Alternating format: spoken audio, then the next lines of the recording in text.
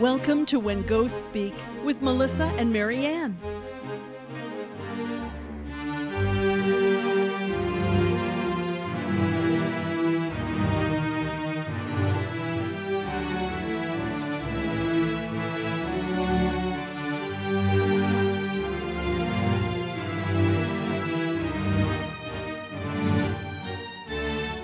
Well, hello, everybody. Thank you for coming along for another episode of When Ghosts Speak. Marianne, what fun, is this one fun? What fun story do you have for us today? It's sort of informative. Let's put it that way. So maybe sleepy, not so fun? Maybe. Okay. Okay. So when I checked my voicemail on a Monday morning a while back, there was only one message, and it was, "Hi, my name is Velma. My friend said I should call you. I'm having problems in my house, especially with my husband. Please call me only between 1 and 3 p.m. in the afternoon. And if a male would answer the phone, hang up. And please do not leave any kind of a voice message." And I remember thinking, oh, this is going to be interesting because this message that Velma was leaving, there was a very unhappy male ghost standing behind her. And I thought, this will be obviously, she doesn't want her husband to know about this, so it's going to be interesting. 2 days later, I got hold of Velma. She thanked me for calling her back so soon. I asked her who the friend was that recommended me, and Velma said my friend did not want her name mentioned. She actually said I should be careful about giving too much information to you. And I said, "Oh, okay." I said, "Will you at least tell me, did I do work for this friend?" And Velma said she didn't know. So now my little flags are going off, and I'm thinking, oh gosh, I really wonder what this is about. And I said, Velma, I'm not a psychic. I do ask questions, so I'm not exactly sure what your friend said. She totally ignored my question and said, "Should I tell you what's going on?" I said, "Sure." So Velma said, about 9-10 months ago, my husband started getting bad headaches, not migraines, but almost migraines. He didn't have them at work. He only had them when he was here. Now he's having trouble sleeping. He even started sleeping in the extra bedroom. And not because I was snoring, but he said I was breathing too loud, whatever that means. And I guess it was just a good excuse for him to move into the other bedroom. And she said, and of course, the nitpicking between us has gotten into some really loud arguments. And she said, my husband just thinks I'm trying to make him crazy. We have a finished basement. We are the party house, wet bar, fireplace, pool table, pool in the backyard. My husband calls it his man and buddy cave. He came upstairs last week and he said to me, "So do you think you're funny?" And she said, "Now what?" He said, "All the booze bottle caps behind the bar were open. The wine refrigerator is unplugged, ruined a lot of wine." And I asked him why he even thought I would do something like this. And he said, "You're just trying to make me think that I'm doing this. You're just trying to make me think that I'm crazy." And I asked Velma, I said, "What kind of work do you guys do? I don't need to know where, just what kind of work." She's hesitated and said she was an executive secretary for a president of a company. Not which company, what type of company, nothing. "And your husband?" I asked. And she said, "I'd rather not say," just like she would never tell me his name. So I'm thinking, okay. I told Velma she had 2 earthbound spirits in the house. I explained what they looked like and what rooms they were in. There was a man and a woman. The woman, earthbound spirit, looked anxious and she held up her right hand and she had on a very, very nice opal ring and she was pointing to it. And then she would point to Velma. So she would point to the ring and then point to Velma. And I asked Velma, I said, "What's up with an opal ring?" I said, "Very pretty, a nice size opal." She said, "Oh," she said, "What does the lady look like?" I said, "Ew, 55 is short, brown hair." And Velma stopped me. She said, "Oh, I bet that's my Aunt Virginia." The earthbound woman was shaking her head. "Yes, yes, yes." I said, "Well, you're right, Velma." I said, "She's shaking her head. Yes, it is your Aunt Virginia." She says, "Please, please, can you come over?" I said, "And I assume that your husband will not be joining us?" She said, "Oh, no, no, no, no, no. He doesn't believe in any of this, and I'm doing this when he's at work," which you might be surprised I do a lot of when husbands are at work. So it was set up for the following week. I got there, and when I found the house, her car, which I assumed was her car, was in the driveway, and there was a state highway patrol car there. And I thought, "Oh, great, now what?" And I went up to the front door and rang the bell, and the statey answered the door. And I said, "Hi, I'm Marianne. Is Velma here?" And he said, "There's no Velma here." And I thought, uh-oh. And it's actually happened a couple of times, not often, thank goodness. But I thought, oh gosh, I got the wrong house. I got the wrong address. Now I have to explain to a state trooper what I'm doing here on his front porch. I said, "Geez, I'm sorry. I must have the wrong address." Just then, a lady came out of the kitchen and said, "Marianne, I'm Velma, and this is my husband."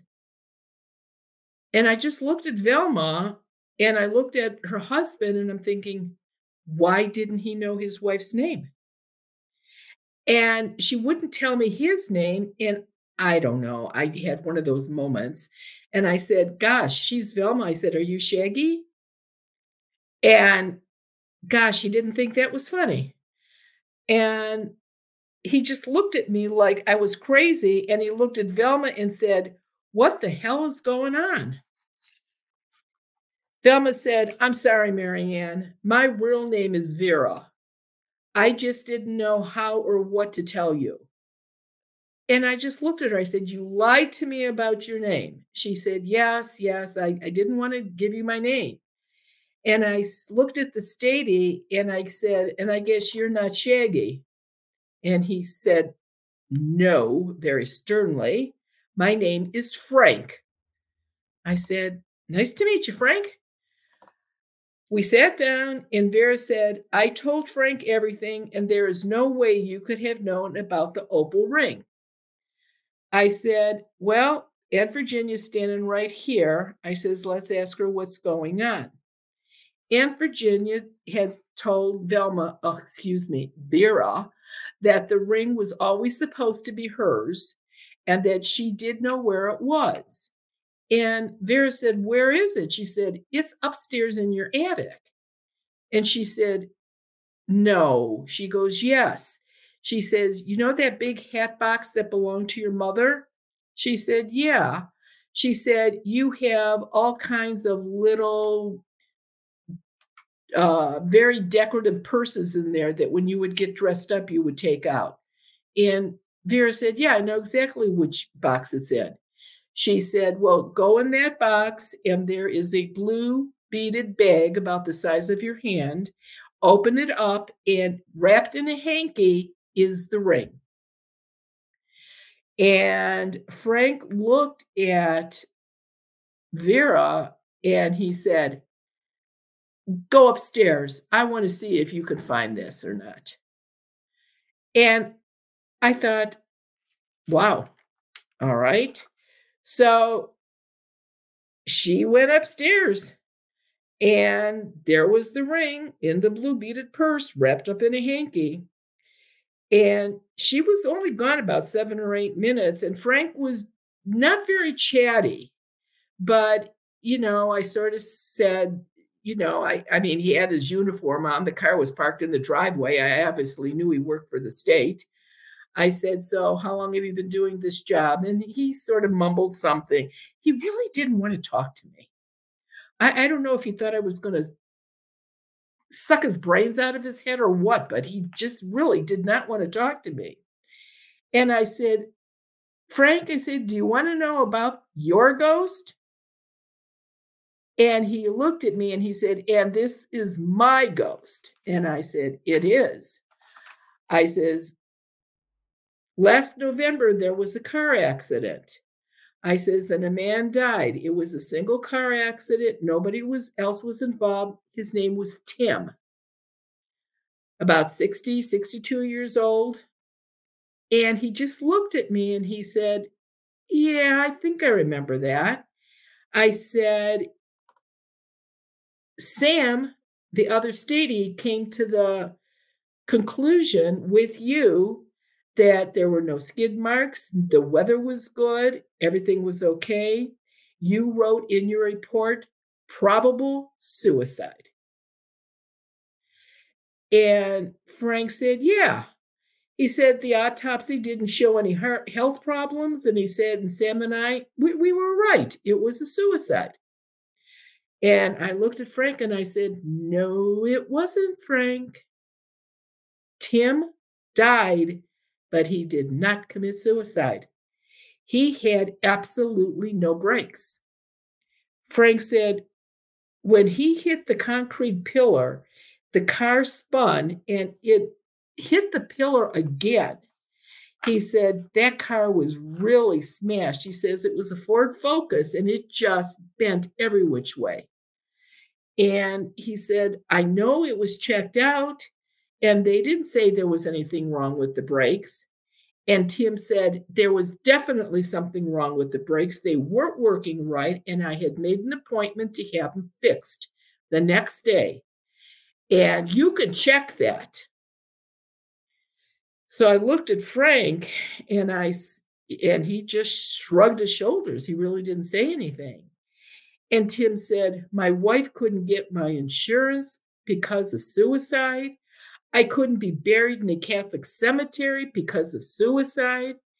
He said, this guy has just ruined my life. Yeah, I'm dead, but now he's ruining my wife's life. And I said, wow. He said, so yeah, I've been trying to get his attention. I've been mean, but I have to do something. Frank looked at me and said, I can try, and I stopped him. I said, okay. I said, you can try to look into it, right? And he said, yes, but, and I said, no, just leave it at that. You can try to look into it. He said, okay, yeah, I can look into it. I said, Tim, if I make the light, will you go into it like Virginia did? And he said, can I go to heaven? I said, of course you can go to heaven. I said, you didn't commit suicide. And back then, it was still against the church to commit suicide. It has since changed, but that was the rule with the church back then. So I made the white light. Tim went into it. Frank said, after he was gone, I don't think I can actually do anything. I said, which is what I did not want you to say out loud. I says, I didn't want to give him another reason to stay. And he said, oh, okay. And I said, but can you at least look into it? Vera was thrilled with her opal ring, and Frank just seemed a little confused with the whole process. But, at least the house was cleared. The seeds went up, and he carried one. He had one on his badge, and he was totally protected. So you think this is over? No, not quite. About 2 months after I was at their house, it was about 11 o'clock at night, and Ted and I had just started to watch the 11 o'clock news before we went to bed. And the phone rang, and we just sort of looked at each other because what kind of call comes in at 11 o'clock at night? Usually not good. And it was Frank. Hi, Marianne, do you remember me? I said, yes. And he said, can you help me with something? And I said, if I can. And he said, I said, did you lose a seat in the house? Did you lose a seat on your badge? Is that what the problem is? And he said, no, nothing like that. He says, I'm working, and there's been a 3-car crash. 2 people have died, and I think at least one more is going to do so. 2 men and a little girl. And I think her mom isn't going to make it. He said, is there any chance you can come to the accident scene? I said, no. And he said, well, yeah, the cars are still here. And he said, one body is still here. He said, but do you think you can come out? I said, where are you? And he told me, and I said, yeah, okay. I said, that's about a half hour away. So I drove out there, and the one earthbound male was still there. The vehicles were in a tangled mess. Frank wanted to know and the ghost that was there, his name was Eugene. He wanted to know if he could tell him anything, if he knew what happened. And he got some information from Eugene that actually did help. Since then, I've done work for the State Highway Patrol in my state and 3 neighboring states. And it's crazy because Frank sent me a picture, and he said, this is from one of the stadies that you did in another state. He took a picture of an accident, which we all do. He said, and when he had this film developed, this was on it. And he said, Marianne, he said, I never thought I would say this, he says, but I 100% believe in everything that you're doing. And here is the picture. Oh, let's go this way. There's the wreck car, and there is the spirit of Eugene. No, scratch. Eugene was the man here. I never knew the name of this man.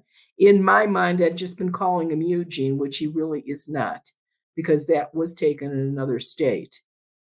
This was taken with a regular 35 millimeter camera, and they had to wait for the film to be developed, and this is what came out of it. So you never know what's going to be hanging around an accident.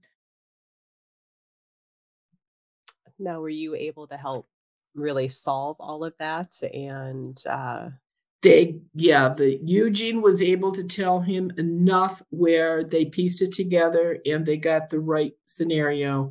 The mom actually did die also. So it was pretty nasty. But let's face it, any car wreck is nasty if somebody loses their life over it. And this is actually pretty amazing because a lot of these spirits do stick around looking at their bodies. And it's like the realization that I'm looking at myself. How can I be doing that? And then it dawns on them, gosh, I'm dead. And I guess between the accident and looking at your dead body, I guess that's probably a lot to take in. I would think so. Now, because it's such a traumatic event, now the portals can be created in houses. Is it possible to have a portal created like outside at one of these like really horrible car wrecks? Yeah, I've never seen one. And Unfortunately, when you drive up and down any highways, sometimes side streets, you see a memorial where people have put down flowers and candles and signs for somebody that has died at, at that spot. And I have never ever seen uh, a portal at any of them. But I'm really a firm believer that portals are really in interiors, not outside. So I have never seen that. Plus, I also have to admit that the day of the accident, you can find spirits walking around, probably that were involved in the accident. But the memorials that are set up all over the place, I've really never seen a ghost there either. So I think it must help more the living to make them feel better that they're paying respects to somebody that died than them actually being there. Now, what about the wife in the first Ghost start? Like, did they ever get that straightened out to where she was able to get the insurance money and, like, clear that whole story, or did that No, unfortunately, there was nothing that could be done, and it was too far gone. And he actually looked into if he could find the car, but it had already been hauled to someplace and crushed in. But you know what? The guy made it to heaven. He was happy that that's where that he got in.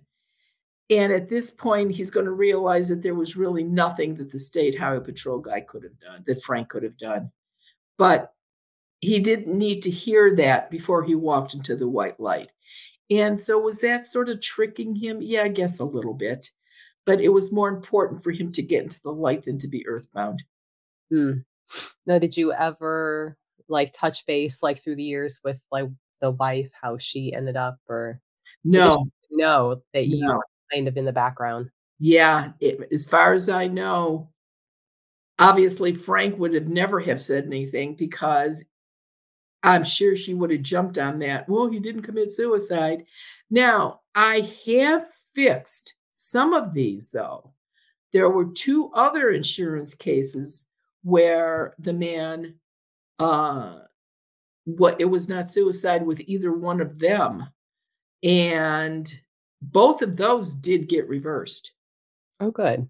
Yeah, so it did happen twice. It happened once before Frank, but when I heard how long ago it was, 10, 11, 12 months, that I knew that car wouldn't be around. The other ones could have gone back relatively quick, and they found the correct answers, and that's why it was changed from accident to not suicide. Mm. Now, the highway patrolman there, um, I have to wonder how much he maybe was second guessing some of his past decisions and, like, going forward, like, is it really, you know, And his performance at work start to suffer a little bit, that confidence? yeah, and that's what I thought when I got that first call from him. I thought, "Oh boy, he's not trusting his judgment anymore." And I thought, "That's okay. Let me go see if I can do something." And it was sort of weird, even though Eugene was saying stuff, I would tell him and he'd say, "Oh." And then I say, and then Eugene would say, "Yeah, have him look over here." And I said, "Well, wait a minute, Frank, did you look over here yet?" And he said, "No." And he says, "Oh, yeah, okay." So he would have found the answers without me. But I almost think it got to the point where it was easier for him to have me there, if possible, to make sure that it was the right answer. Hmm. Well, hopefully he got out of that pretty quick. Did Yeah, you, keep answering the phone calls for him? I did. And then it slowed down. And eventually, things, die out and it got quiet. And it's probably been about 8 or 9 months since I've been contacted by state highway patrol. Other law enforcement agencies, yeah, they keep calling, but the state highway patrol it's probably been it wasn't like it was before. But again, everybody gets older. This was 25, 30 years ago. Mhm. These guys probably aren't stadies anymore. Now the new youngins coming into the force, like, how open are they to calling, Mary Ann for certain things, or is this, like, hokey and that's what the old timers are doing and Well, let's put it this way. I have run across a lot of wives of law enforcement agency persons and which drag their husbands in, but I have not run recently from a wife that is a statey wife. And I think if it's going to pick up again, that's almost probably going to have to happen.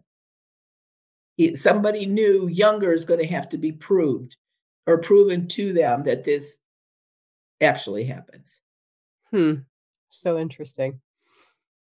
Um, yeah, these true crime ones I think are a little more fun.